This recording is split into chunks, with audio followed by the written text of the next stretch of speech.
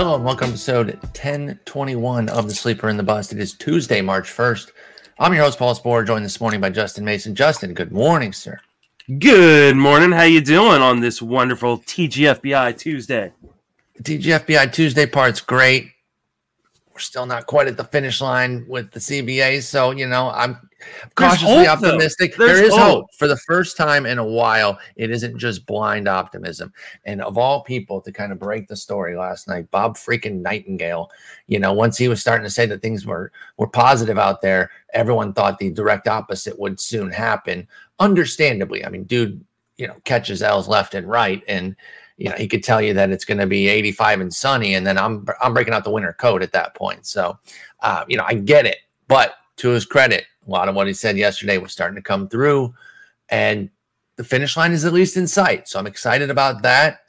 We're talking second baseman today, and we are on a time crunch, so we're going to have to dive right in. But just quick thing on the CBA. You think it gets done today, this week? What's your read after last night's big night? I think it gets done very soon, whether it's today or tomorrow. And I think we have baseball starting on time, which is amazing because I went from being probably one of the most optimistic people in the industry to super, super pessimistic the last few days. I really didn't think it was going to get done. I thought we were going to miss a month's worth of games. And I was super, super bummed, super pissed. So I do think it gets done. They're so close right now. Thankfully to the players, because they're the ones who've made the concessions. Of course. I kind of feel bad that they've had to kind of make so many concessions, but those ultimately bootlickers online acting like the players are the problem just drive me nuts. I think that is just a loud minority of people. I don't know, man. I'd like to think that, but every time I see someone run a poll on like who do you support in this, it's always like 80-90% support the players. How often have you broken out of the echo chamber that we're in, though, and tried to look at some other stuff? Because I was in some other threads yesterday and just bootlicker extraordinaire. Yeah, I mean, I'm sure there are people out there. I said last night on the FWFB live stream, or maybe it was on TGFBI pod, but I said somewhere, like, I think that fans often have like this allegiance to the team and not to the players, because the players come and go, the team always stays the same. So like I do kind of get it in a way. At the same time, when you realize these guys are multi-billionaires, I retweeted something someone pointed out like that, like I think 13 of the 30 owners inherited their team from their parent. Like these aren't guys who like a lot of these guys aren't like self-made men that picked them up by the bootstraps. I've used this line a bunch on Twitter, but I think it is apt. These people seem to think that because millionaire and billionaire rhyme that they're close, and they're light years apart. But anyway, we don't need to get mad about that. There's actually positivity. Here's hoping that things get done. We get spring training going, and we're ready to roll. But we are ready to roll. Talking second baseman. Got some guys that have been covered at other positions. We'll kind of move quickly through them. But let's start at the top. I put two studs. I could have put Trey by himself, but I included our boy, Ozzie Albies, who we see as more of a first rounder. This is something that you kind of ran my way a couple weeks ago, and I was like, you know what? Yeah, I can definitely see it. That said, there's still a good bit apart. Trey is the number one overall. I don't know. He's not consensus. There's definitely guys that can get taken number one, but he's up there. Very widely regarded both at second and short, dual eligible. And then Albies there, mostly with an ADP just outside the first round. He goes at the turn, but that means that he's creeping into the first round pretty regularly between the two, right? So you're kind of picking at either end to get them. Do you have a preference with your KDS? We just started up TGFBI. Hopefully, if everything progresses the way we think, a couple weeks we'll be drafting main events and all that. Are you trying more to get Turner at the front or Albies at the back? Doesn't necessarily mean that that's who you want, but those are where you're going to be with your KDS. If you're at the front, you can try to get Turner. If you're at the back, Albies comes more in play. Where have you been going with your KDS lately? I've been setting it 1 through 15. Just taking what you get. Yeah, I want an early pick as early as possible. Landed 8 in TGFBI. Didn't love that landing spot, but I hate 8, dude. I've had 8 a lot too. It's funny because last year we were talking about 8 was where I wanted to be, right? Yes, that was your Turner sweet spot. Yeah, because I could get Turner at 8. I want Turner still, but you need to have one. To maybe 2. Yeah, 1 or 2 to get him. And I'm fine with Jose Ramirez at 2. So I think if Turner wasn't second base eligible, I think Ramirez would be my number 1 overall player, just because the lack of the depth at third base. Mm-hmm. But I mean, you just can't go wrong with the speed base and average base that Turner kind of gives you to start off a draft. So as far as Albies goes, like I said, I believe he is a first round pick. We're starting to see him push into the first round now. I think that he's going to be, by the time we get to like main event drafts at the end of March, we're going to see him like kind of squarely in the first round. You don't think it'll go the other way with starting pitchers getting pushed? I don't know that we're going to see the same starting pitcher push that we've seen in years past. It always happens. I don't know, man. Pitching is so deep, and you can't push everything up. You can't push speed up. You can't, and the closers will get pushed back down, though. No, the closers are going to get pushed. The closer market is a direct response to the instability of the market. And we also have to remember it's partly due to the fact that draft champions are the most commonly drafted thing right now. Exactly. The TGFBI ADP is lower on the closers than like the NFBC draft champions. And have we done a comparison for the RotoWire OCs that are going to the online championships? Because those are fab, And so I think closers.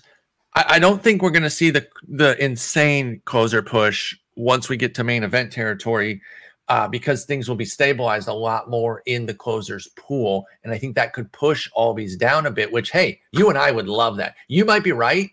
I'm not saying you're 100% out on that, but I think that we'll see more SPs push up, and that could put him back, in more like the 17 to 20 range, which I'd snap that up, because then if you get a late first, you get Albies on the kickback, and I'm taking that all day long. Yeah. I mean, I think it's if Albies does drop back down out of the first round, I'll be totally pumped, because I'll take him in the first, and then I'll take whatever starting pitcher makes it back to me in the second. So it's nice to have that kind of option, because I don't like the back end of the draft. But it's nice to have an option like Albies who's going to be there. Yeah, absolutely. So I'm really excited about Albies. 30-20 last year, 100 to 100. And he's like 25. That's the thing. And it was with a 259 average, which is well below what he's been doing. He's a career 273. He's peaked at 295. So even if you give a little backslide to some of the numbers, with the 30-20, 100, 100, it could be offset by 15, 20 points of average, which I would take in a heartbeat. Exactly. And I don't think that either the homers, steals, runs, or ribbies are going to crater. I think you can peel them back and say, okay, he really maximized going 686 plate appearances, but I'm not cratering any of those. 25-year-old, everything's there. I love Albies. So when you said that, again, we were talking about that offline, then we brought that onto that very next show, and it was like, I'm in, and I ended up taking him in the first round of a draft already. So I'm on board with that. Let's move into the guys that are kind of second, third round area here. I call them the established studs. They bring a certain gravitas to your team. They're all dual eligible too, by the way, and they all have a speed component, which is why they live in that in those early rounds. Although Baez, by the way, is a little not really third round there. He's more like fourth, fifth. But it's Whit Merrifield, around pick 32. Marcus Semien, pick 44 on average, and Javier Baez, pick 62 on average. Merrifield's second outfield, and then Semien and Baez are both second short. With this trio here, how often do you find yourself landing on them? If you don't get Turner Albies, are you interested? Or if you don't get Turner Albies, you kick to one of the next couple groups that we're going to get into. How do you feel about Merrifield, Semien, Baez? Yeah, I'm totally interested. I haven't landed on him a ton because I have gotten a good amount of Turner and Albies to start the year. So I'd really hoped that Whit Merrifield would make it to me in the third round of my TGFBI draft. It was not meant to be. They're not necessarily guys I'm targeting but they're definitely guys I'd be happy to end up with, especially depending on, kind of my early build. I went pitcher in the first round TGFBI, so I would have loved to land one of these guys. Had to go different directions, but yeah, I think they're all super talented. And then you doubled up on closers too. You have a really interesting build, but I think your offense has survived, or more than survived. I really think it's kind of thriving there, despite the fact that you have 4 early pitchers. Whit Merrifield, definitely a compiler, right? He's literally played every game the last 3 seasons, including the tiny season, but then 158 in 2019 too. So you're talking about 4 missed games in the last 4 seasons. Very impressive stuff, but he's going to be 33. I've seen some pushback to him, but I'm looking at the projections and they're still rock solid. Low homer output still. He spiked the 16 in 2019 as a rabbit ball guy, but mostly a low double digit with high 20s, low 30s steals and a good average. And the runs counts are all around high 80s, low 90s. I think he could push 100 if this Royals team gets better. I kind of like Merrifield. I know he's 33 years old, but he's been as much of an iron horse as we can get. We don't see a lot of guys put up 162. He's done it each of the last 2 full seasons. I see some upside with Merrifield, but I think people are kind of getting hung up on the 91 WRC plus and thinking that there's a problem here. But fantasy-wise, he does what we need with that speed, batting average, runs scored. He kind of hits a lot of the unheralded categories with the runs scored and the batting average too. And he concerns about Whit at 33, age 33, by the way. No, most of the kind of pushback on Merrifield has been, he's old and at some point he's just going to fall off. And yes, that absolutely can happen. He's 34, speed can fall off. But there's nothing to say. But yeah, there's nothing in his profile that says it's going to happen. And we know the Royals like to run. We know that he's going to hit near the top of that lineup every day because it's not a packed lineup. And because he's good, I think. And he did have a 317 OBP, but I think they trust him. He's one of these guys that, even in spite of the numbers, 317 OBP is not great. Alcides Escobar got to lead off forever. Whit Merrifield's better than Alcides Escobar.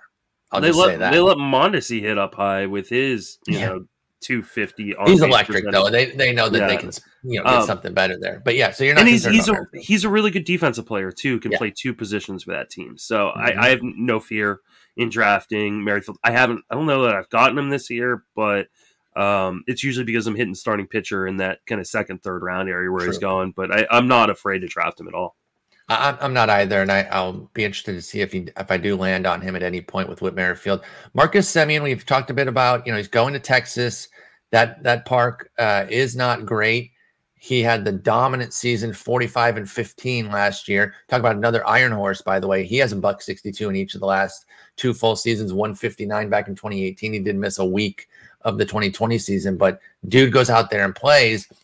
One of the bigger pushbacks I see when people bring up the Texas issue, and I brought up the Texas Stadium as well, and I've even countered myself here and said, well, he did rake in Oakland, though. It's not like Toronto made him out of thin air with this amazing season that he had last year. He went 33 and 92 with the RBIs back in 2019. The issue, though, is the compelling. He does seem to need, or not issue, but he does need the volume to be there to kind of reach these lofty goals.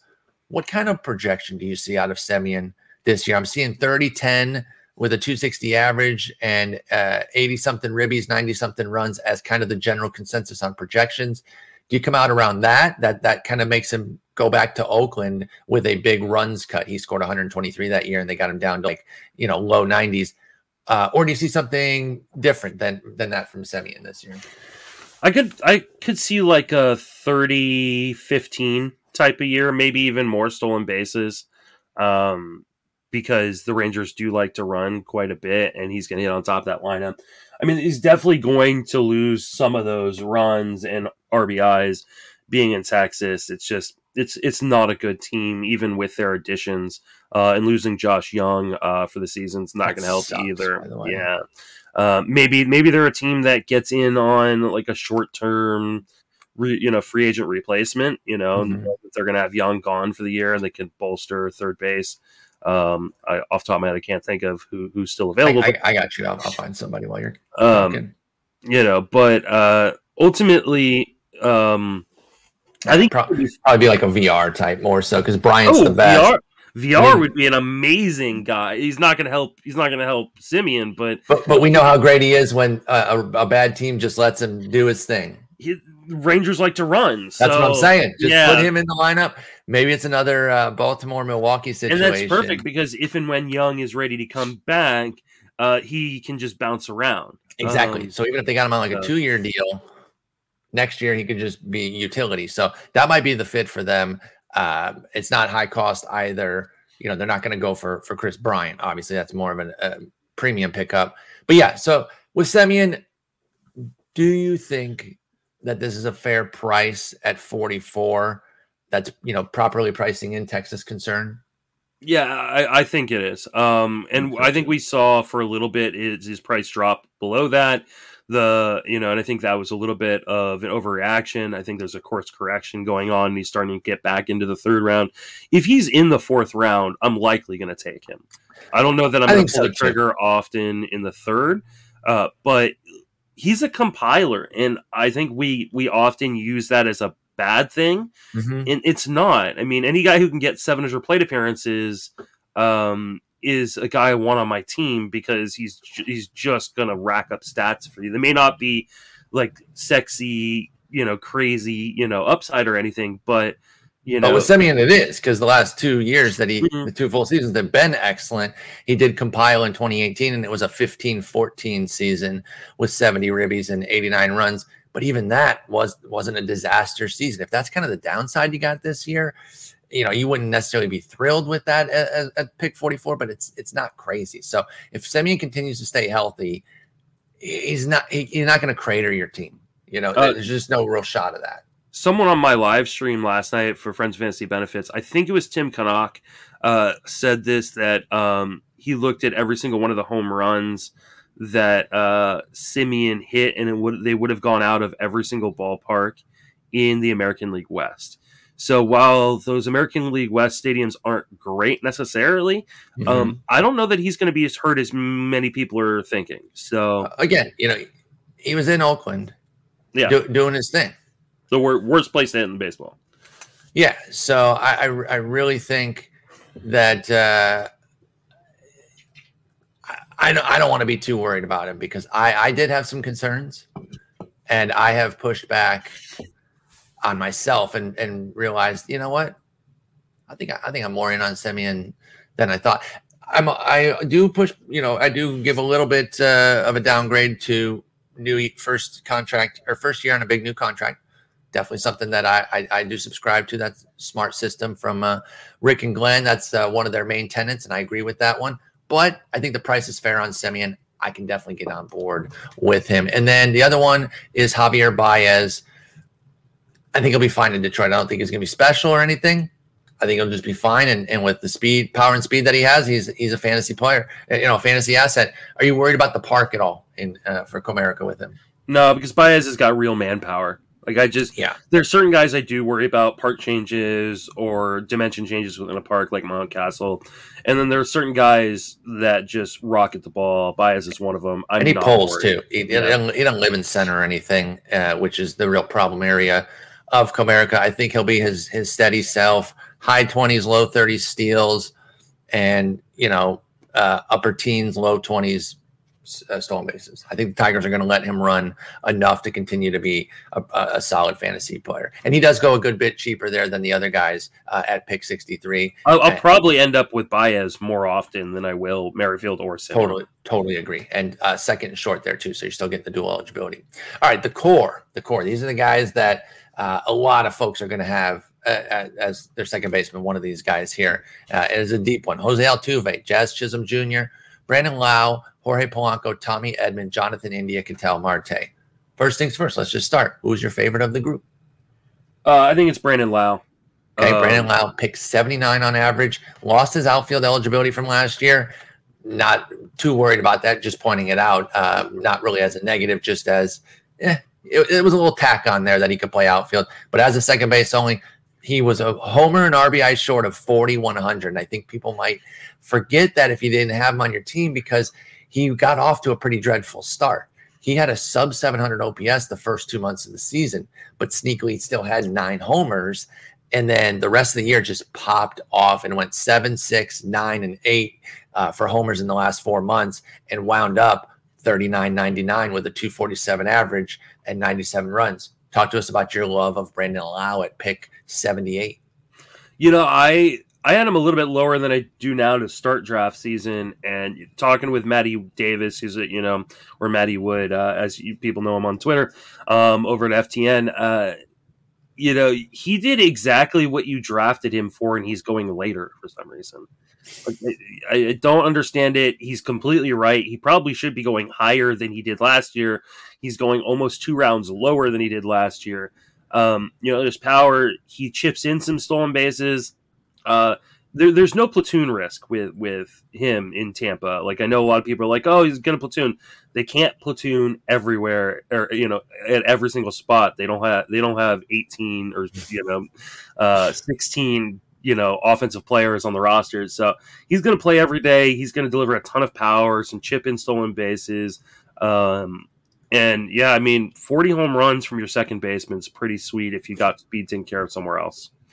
Yeah, absolutely. 7 steals, give you a little something, but take that pop at second base and enjoy that with Brandon Lowe. I like him a good bit too. Let's talk Altuve, because I find myself landing on him a decent bit, and I think the market's a little sour on him right now. 31.83 last year, 5 steals, 117 runs, pretty underrated there. That's a great runs total. 278 average. I think Altuve is still awesome. And, I think at pick 70, Chisholm, Polanco, Lowe, and Altuve go in like a 5-pick range, by the way, or 7-pick range from 72 to 79. They're really tight there. Altuve is the lowest of them. And I'm not sure he's not the best of them, but I think he's every bit as good as the other 3. And I also feel like I'm not projecting this. It's one of these things where I'll buy the projection, but I'm not convinced that he's completely done running either. If he can get healthy again, I think we can get back to double-digit steals. Now, it's been 5, 2 in the 48 games he played of 2020, and then just 6 for 11 back in 124 games of 2019. But there were health concerns there. Again, I get those health concerns coming in, but if he got back into the low double digits, it wouldn't surprise me. I'll take my high 20s, low 30s homers, a ton of runs, a good average and ribbies. And then if I do get some extra steals, that'd be great, but I don't need them for Altuve to be good. Have you been in or out on Altuve this year? Oh, I'm in, because the batting average is so helpful. And those runs. And those runs. I think there's just this leftover lingering hate that he no longer steals 30, 40 bases. Yeah. And I think that drives him down. But like, you compare him to a lot of the other second basemen, and he's going to give you amazing power, some chip in stolen bases, and usually a great batting average. Last year and in 2020, he got unlucky on balls and plays, had like career worst BABIPs. And he had the 278 last year, not killing you by any stretch. Yeah. But I mean, that's the floor. Like, all the projection systems are like saying that, oh, this is who he is now. He's going to hit 278. I don't buy that. I think that's still the floor. I think, if I were to project him, I'd project him for like 290, knowing that I could probably get 300, which he, has done regularly throughout his career. So, I've got no problem. It kind of just fits whatever, if you need that kind of build at that point. I think he's a fine pick, especially considering where he's going. Jorge Polanco broke out last year, had an excellent 33-11 season with 98 ribbies, 97 runs, 269 average. Just a very nice season across the board. Do you buy that breakout? He ended up as the 4th second baseman, another dual eligible guy at second and short. What's he do for an encore here at age 28? I think that's something that people might forget too, or not realize, is that he's still pretty young, 28 years old, firmly in his prime. Is he this guy now for Jorge Polanco, or was this a career year and you're fading it? Where do you come out on Polanco? I think this is who he is. I think people forget that this is a former top prospect in baseball that had his kind of minor league career derailed because he tested positive for performance-enhancing drugs in the minor league. And I mean, this it was a huge breakout season for him. Don't get me wrong, in 2021, where he did have the 33 home runs, stole 11 bases.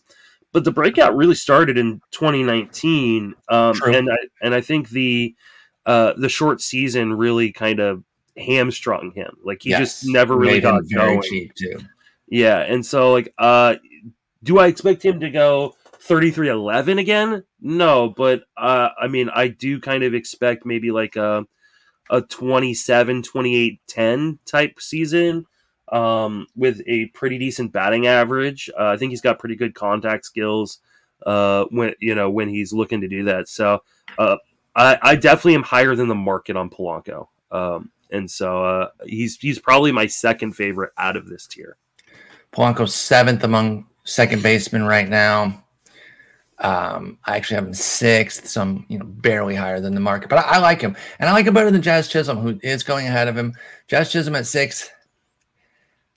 I get it, obviously, right? Young player, lots of excitement, power, speed, just very raw and can be great. I feel like people are paying for the breakout, but it has to kind of happen at this price. I feel like he is 72nd off the board. You say, oh, he went 18-23 last year, 248, 53 ribbies, 70 runs. If I get that again, that's fine. That was the 18th second baseman last year. That is now fine. Like if you're drafting him as 6 and he gives you that, that's a hit. It's not going to kill your team. We talk about stuff that doesn't kill you. There's 124 games too, so volume was an issue there. He got hurt. Mm-hmm. But are you familiar with the breakdown of his season too? Because I've heard this, talked about a lot. 4 homers, 9 steals, and a 969 OPS in April. Didn't come close to that the rest of the year. All of his OPS is the rest of the year by month.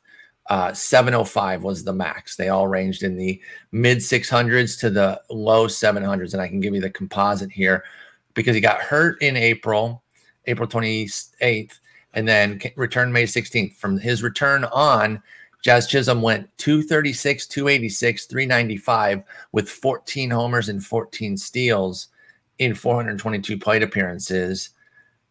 Is too much being made of that? The 24-year-old stays healthy and pops off? Or are there issues here? Strikes out a lot, doesn't walk much. Bottom line, 24-year-old Jazz Chisholm, is he being overrated? Where do you come out on him? I don't know that he's being overrated. He's definitely not being underrated.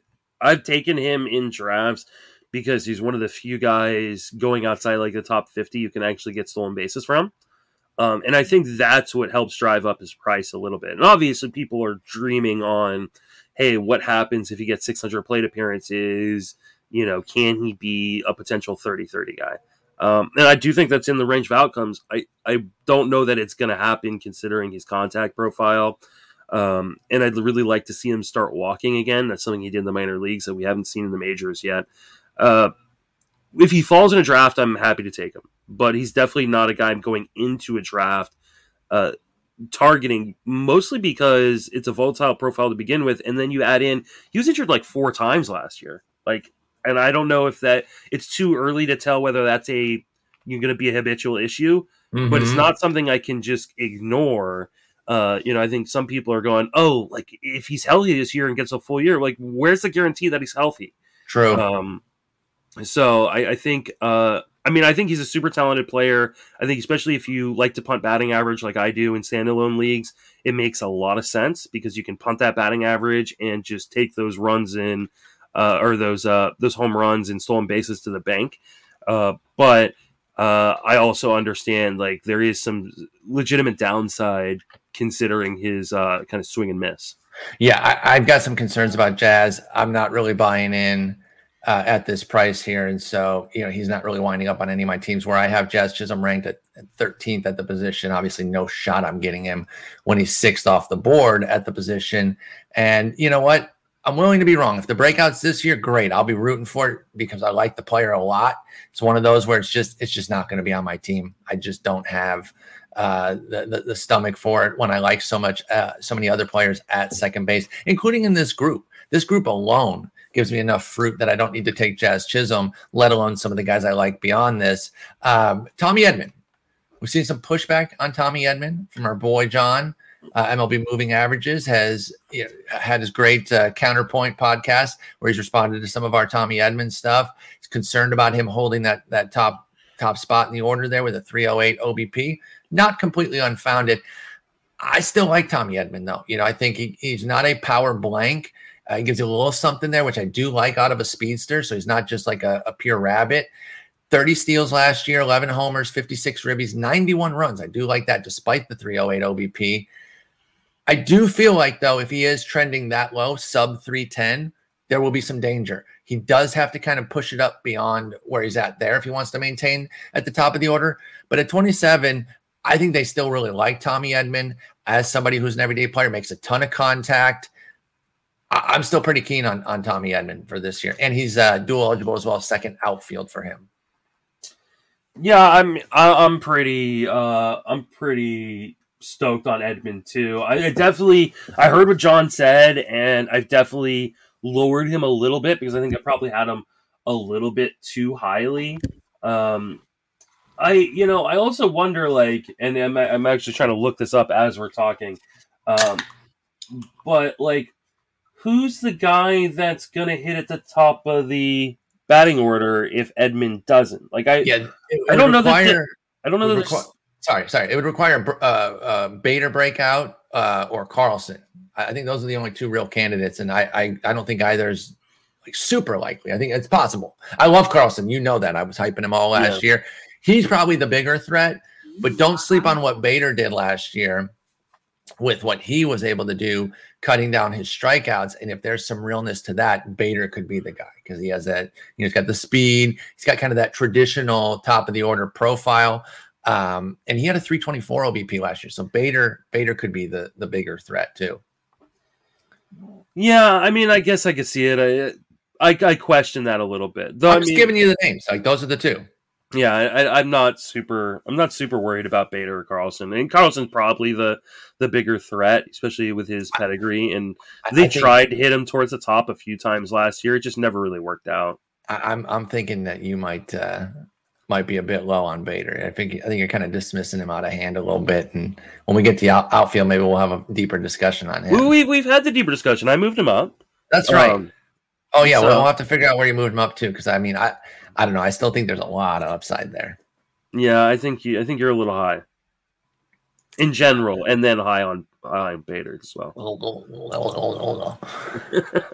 Went 16-9 in 400 plate appearances. That's pretty good. That's pretty good. But I like Edman quite a bit still, and I think he'll get his speed. I think his price has come down to a reason. 81. I'm fine with that. On average. He can definitely range a bit higher, but a min of 67 says he's not really going too much beyond his ADP there as far as pushing too high. So I'm with it on Edman. Definitely somebody that we've talked about before. Jonathan India, reigning rookie of the year, had a hell of a season. Very interesting trajectory from him, because he was really lost a lot of favor in the minors because he simply wasn't good. He was putting up some numbers, but a lot of it was age to level issues where it's you should be beating up on people in A ball and rookie ball at age 21. And the scouts just were not impressed by it. His outlook was really coming down despite the numbers. You go look at his minor league numbers. You're like, well, why was anyone down at it? But you read the reports and it made sense. He wasn't really standing out. He was old for his level and there was concerns. Well, he ends up skipping AAA because he missed the 2020 development year. And it did not bother him. He hit the ground running this year. 21 homers, 12 steals, 269 average, 376 OBP is huge. That's why he's able to maintain that top spot. And since he scored 98 runs, drove in 69, which is very nice for Jonathan India. What's he do for an encore? Are you in on the reigning NL Rookie of the Year this year? I wasn't at the start of the season, but I find myself more and more interested in end up targeting him because he's kind of just a complete player. He doesn't have a flashy tool necessarily, but he doesn't have a dud tool either. Exactly. He contributes in all 5 categories. I think that I don't see a huge ceiling for him, but I also do feel like he's got a pretty safe floor. Mm-hmm. I'm kind of expecting a repeat of last year, which is totally great at that spot. Like, especially if you need, you want to keep adding on your speed, but you don't want to take a rabbit. I think it makes a lot of sense. In this draft I'm in right now, I kind of hoped I was going to get him in the 8th round. Didn't work out. He went like right after my pick in the 7th. So, but yeah, I think he's a guy that definitely end up with in a draft or two the rest of the way. Yeah, I could definitely see that. I'm going to just kind of echo all your points there, so I don't need to waste time repeating that on India. I think you're dead on. Firm floor, could just do what he did again last year. I think he eclipses the 100 runs, though. I think, he had 98 last year. I think that's where he can jump up a little bit because, we'll see what happens. Obviously, they might lose Castellanos, but I think it depends on where. It depends on if he's going to continue to hit like super high up in the lineup. Why wouldn't he? He probably will. Yeah. No, he will. Yeah. 100%. Sure. Yeah, absolutely. There's not any question. A big boost in on base percentage league. Absolutely. 376 OBP. Definitely pushed up and takes a lot of walks. Yeah, that's a great call out there. OBP leagues push Jonathan India up. He's even better there. Double-digit walk rates throughout the minors, 11% last year, 376 OBP, like you said. Totally agree there. Let's finish out this tier with Ketel Marte. Now, we know the health is the biggest question, right? That's elephant in the room right there. Can he stay healthy? 144 in the breakout season of 2019 when he popped 32 homers. 45 games in the shortened season, but then 90 last year. He was killing it. 14 homers, 139 WRC plus, but only 90 games. Can 28-year-old Ketel Marte stay healthy? Is his price down here as second base outfield at pick 87? Is that low enough to take the risk too and say, you know what, I'll buy this injury concern because the upside is so rich? Where do you come out on Ketel Marte trying to rebound off the injury riddled last year? Yeah, I mean, I've always been a big Marte fan, but I've stayed away from the last few seasons because of the injuries. A lot of people told me like, "Hey, you're overinflating it." Unfortunately, I think it's become a reoccurring issue. The price has dropped. I mean, he's no longer a top 50 player in terms of ADP. So, like, I think he's a decent gamble to take if you have a really safe kind of floor injury, profile floor coming into that spot. So I don't hate it, but he's definitely not going to end up on many of my teams this year, or probably any of my teams, just because I definitely am trying to stay as injury averse as possible. So you have some history there. Yeah, and I mean, I love Marte. I was a big fan of his when he first came into the league. When he was in Seattle, like I always thought like, oh man, this is a guy who's going to turn into like a 20-30 guy. And somehow he turned into a 30-10 guy instead, but it never runs. He never runs. And like there is that dream that at some point I know that he just takes off. But to your point with the health, that doesn't create a great outlook for it. In fact, the sprint speed started to come down too, and I always push back on using sprint speed as a guide. And he's a great example of that though, too, because he was always like 75th percentile, ranging as high as 95th percentile. And yet Marte never really steals. 11 is his career high. He had 10 in 2019. It did come down last year. That's what's going to happen when you have hamstring injuries on both hammies. He had a strained hamstring IL stint for each hamstring last year. So now the sprint speed's even down. So people can't even rely on that anymore, even though we do have an over-reliance on that. So that's the reason that I kind of end up out on him. I think he's still treated as a power speed guy, even though you're right, the price is down from previous years, but it's still a top 100 pick for a guy who is, power, average, and runs. And those are important. He can be good there. I'm advocating Jose Altuve, and his steals aren't guaranteed, and I don't think that you should bank on them, but he also has a better health outlook than Ketel Marte. I just don't feel like I end up with him. I'm not anti him. He's easy to root for. I really like him as a player.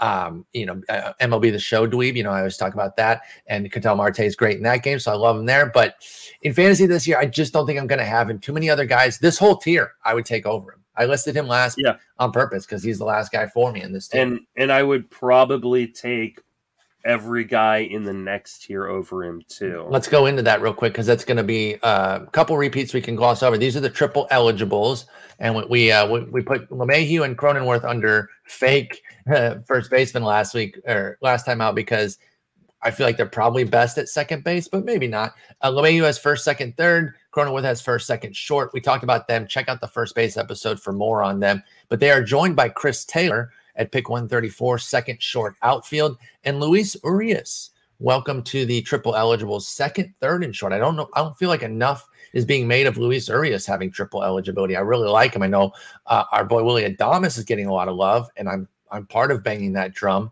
But I think Luis Urias should be right there getting a lot of love. Let's start with Chris Taylor first, though, because LeMahieu and Cronenworth we've already done, and we're on a time limit. Chris Taylor had an amazing year. He's back with the Dodgers. Is he going to be great again? Is he just kind of a great player, or do you have any concerns after his breakout season? Or not really break. It was just another good season, but 2013 with a 254 average, 73 ribbies, 92 runs. How do you feel about Chris Taylor? And I actually want to clarify or correct myself. I have Marte ranked above these guys, but I'll end up with them more often. This tier more often because they're going later. I think Chris Taylor has switched who he is in the fantasy sense. Because it used to be, man, if this guy could just get to 550 plate appearances, he'd be really good. We just had a hard time seeing where it was going to happen. Now he's got the plate appearances, and I'm a little worried about like the second half drop off in batting average. So is it that swing and miss that has you concerned? Up to 29% strikeout rate. Swing and miss has always been kind of prevalent. And he's not really outrunning it now with the 254 average. You think there's more potential pain there? Yeah, I think there's definitely some batting average downside that wasn't there before. That being said, like I do think like 2010 is probably doable for him in a really, really good lineup that he might hit towards the top because it's not as good as it usually is and could be worse if Max Muncy's not there. Now that could change if they sign like a Freddie Freeman, which might happen today or tomorrow if the CBA gets worked out. So I do like Taylor. He used to be the guy that was way underdrafted. Now I think he's appropriately drafted. Yeah. And maybe sometimes even overdrafted. Yep. So I think we're lockstep here. I don't even need to say anything because I'm with you 100% on Chris. Like, it's fine. If I wind up on him, it's okay. But I used to be excited to get him. And now it's like you're paying market value for a decent player on a great team, and that helps. All right, let's get to Urias then. Triple eligible, second, third, short. We love that. Broke out last year with 23 homers, 75 ribbies, 77 runs, 5 steals chipped in there, 249 average, little light, but only a 280 BABIP. I wonder if he can improve that, though. He has a 284 career, so it's not like he was well below his norms.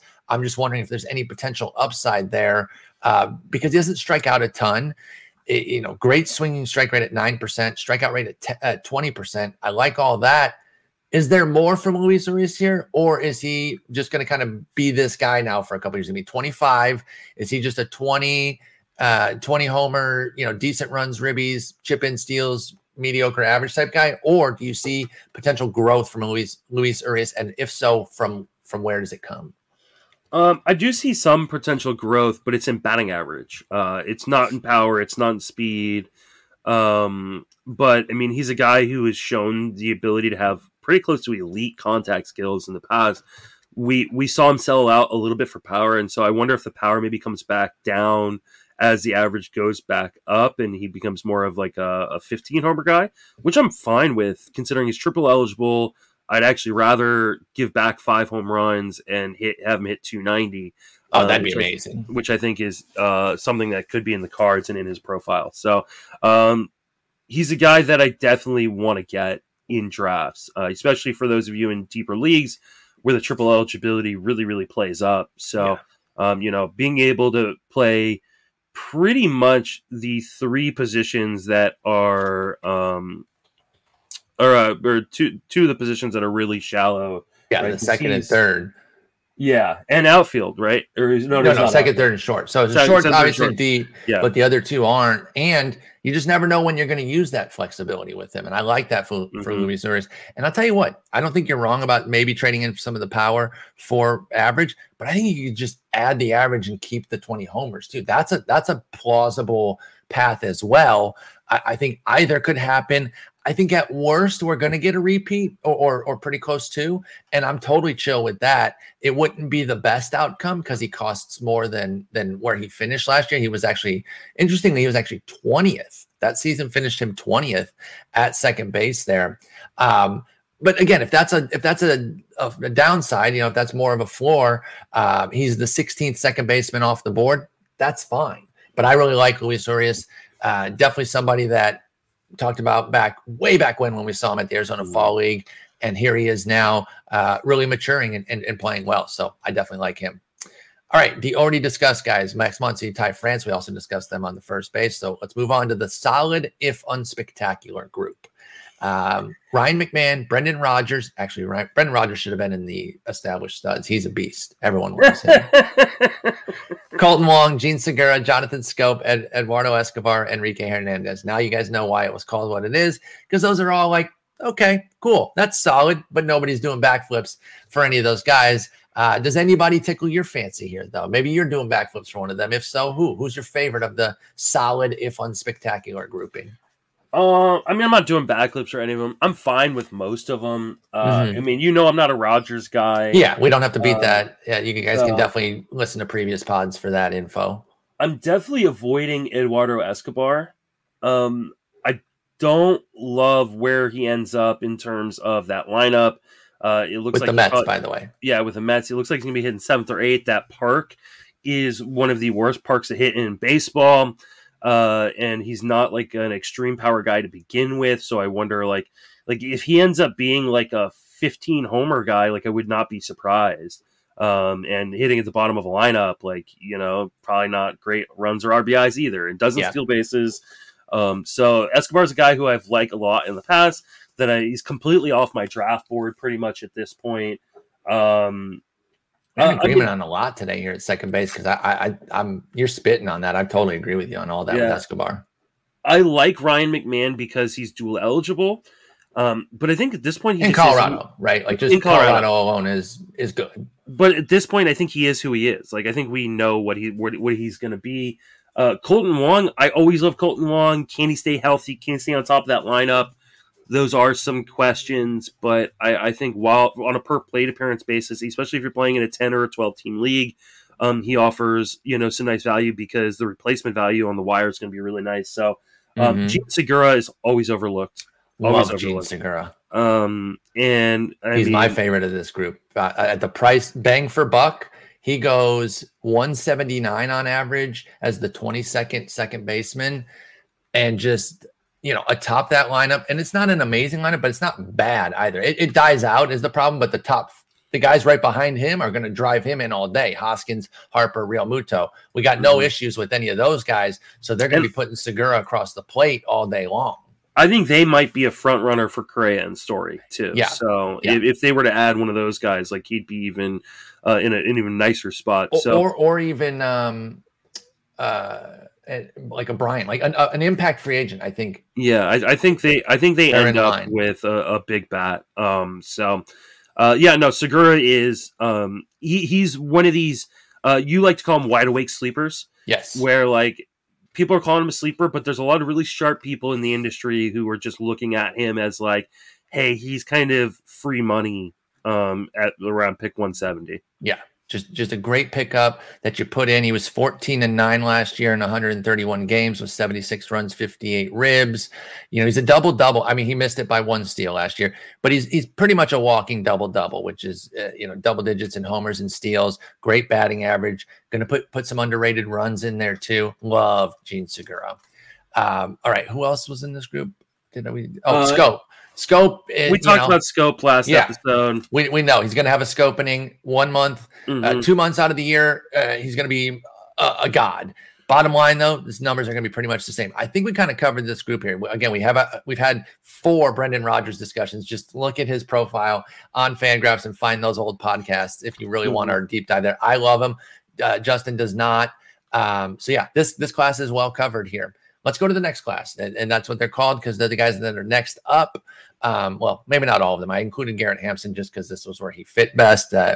I don't really have a whole lot of hope for him to be better than he's been, but Josh Rojas, Gavin Lux, Andres Jimenez, Abraham Toro, Hampson, Nick Madrigal, Nico Hoerner, Ha-Seong Kim, and Nolan Gorman, who was position changed to second base because when they got Nolan Arenado, they're like, well, you're never a third baseman anymore, which I love, though. They were aggressive, and they know that Gorman is a great prospect. They want to get him up. Second base is his best avenue.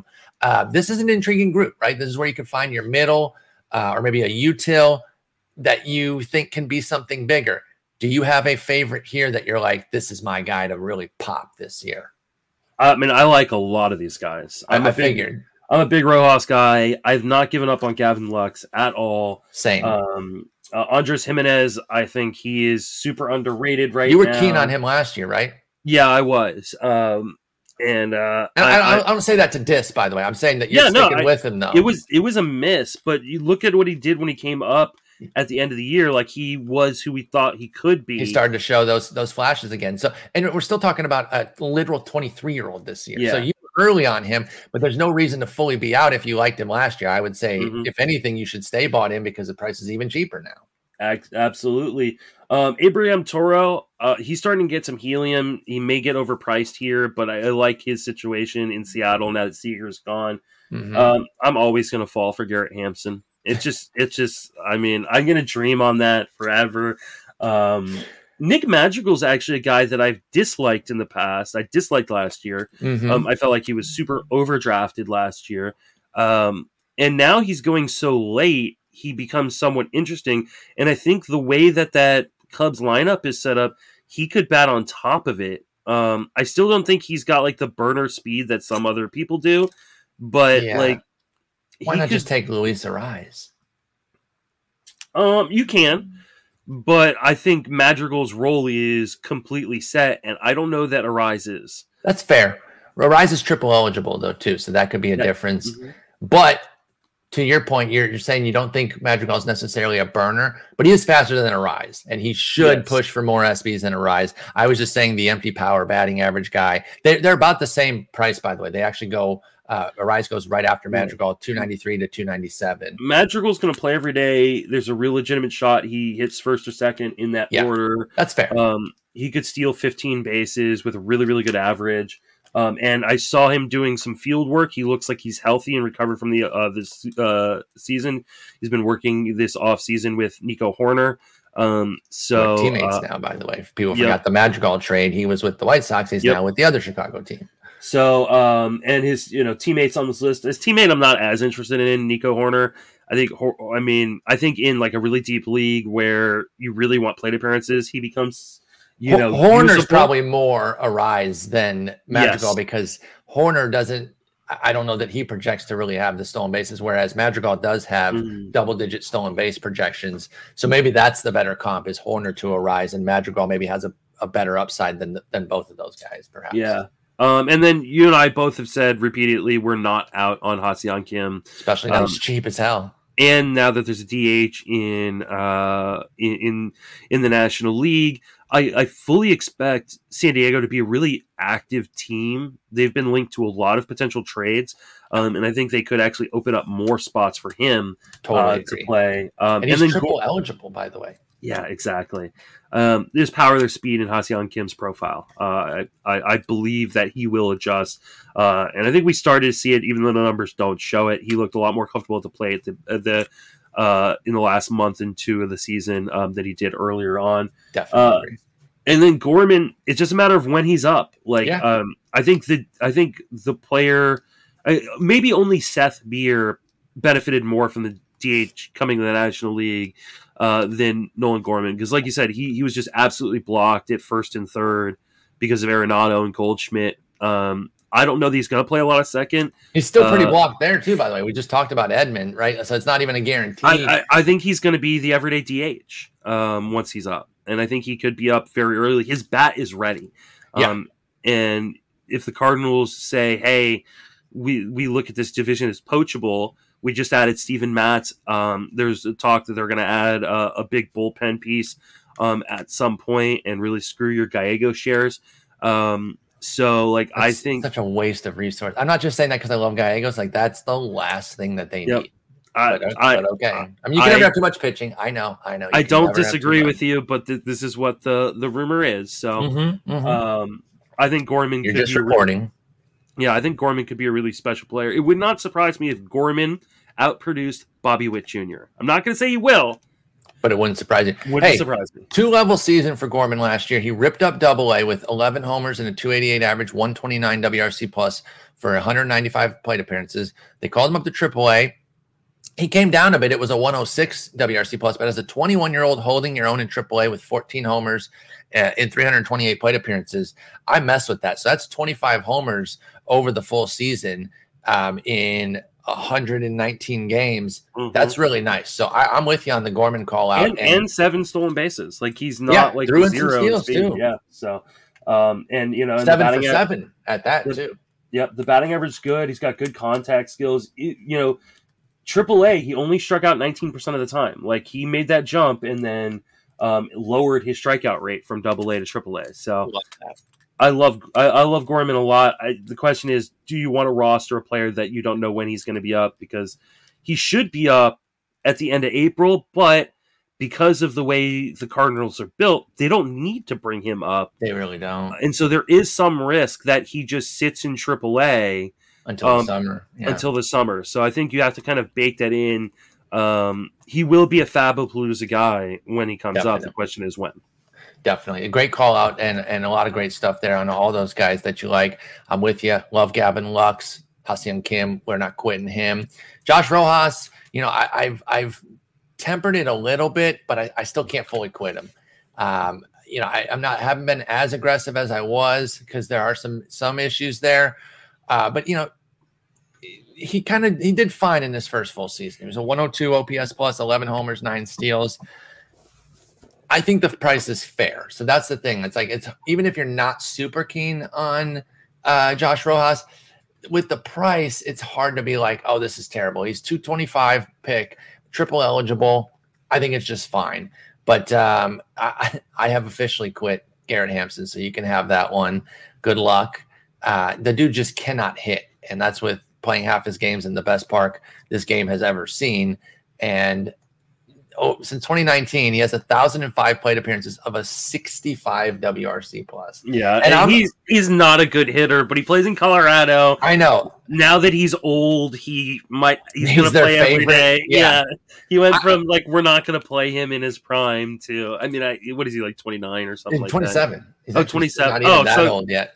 Yeah, it just feels like he's been around forever. So yeah, and listen, I'm somebody who says that the WRC plus penalty for Colorado is a little too robust for only to be a 65, but it's still a 675 OPS. So even if you don't want to go off the WRC plus, the bottom line is he can't hit. It's blind speed. Yep. Yeah, it's late cheap speed as a kind of you don't have a lot of other options, because he could easily steal 25 bases. Yeah, absolutely. All right, the MIs: Cesar Hernandez, Luis Arraez, Jeff McNeil, Adam Frazier, David Fletcher, Nick Solak, Josh Harrison, Tony Kemp, Tommy La Stella. A lot of sameness here. Give me a guy or two you like here as we're running up against the clock on these MIs at second base. I guess Cesar Hernandez. I knew you were going to say him because I agree. He hit 20 homers last year, and he's going to play in Washington. So cool. This is the drop off at second base. I don't want any of these guys.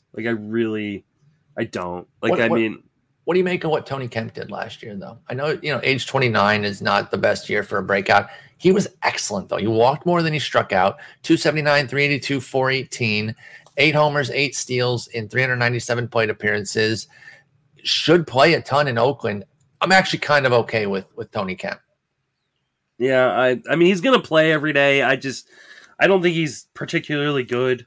He'll probably accumulate more than people are expecting just because he might get to 650 plate appearances in Oakland. That would be the dream. I think he is pretty good, though. I mean, you walk more than you strike out. He's always had great plate skills.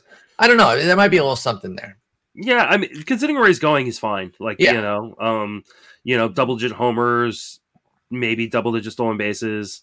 That's all I'm saying. Yeah, nothing crazy. Yeah, someone on Twitter was all like, he's the next Cedric Mullins. That's my bold prediction, and he said it in a thread with Scott Genstead and Vlad Sedler, and I said, how dare you compare Tony Kemp to Cedric Mullins?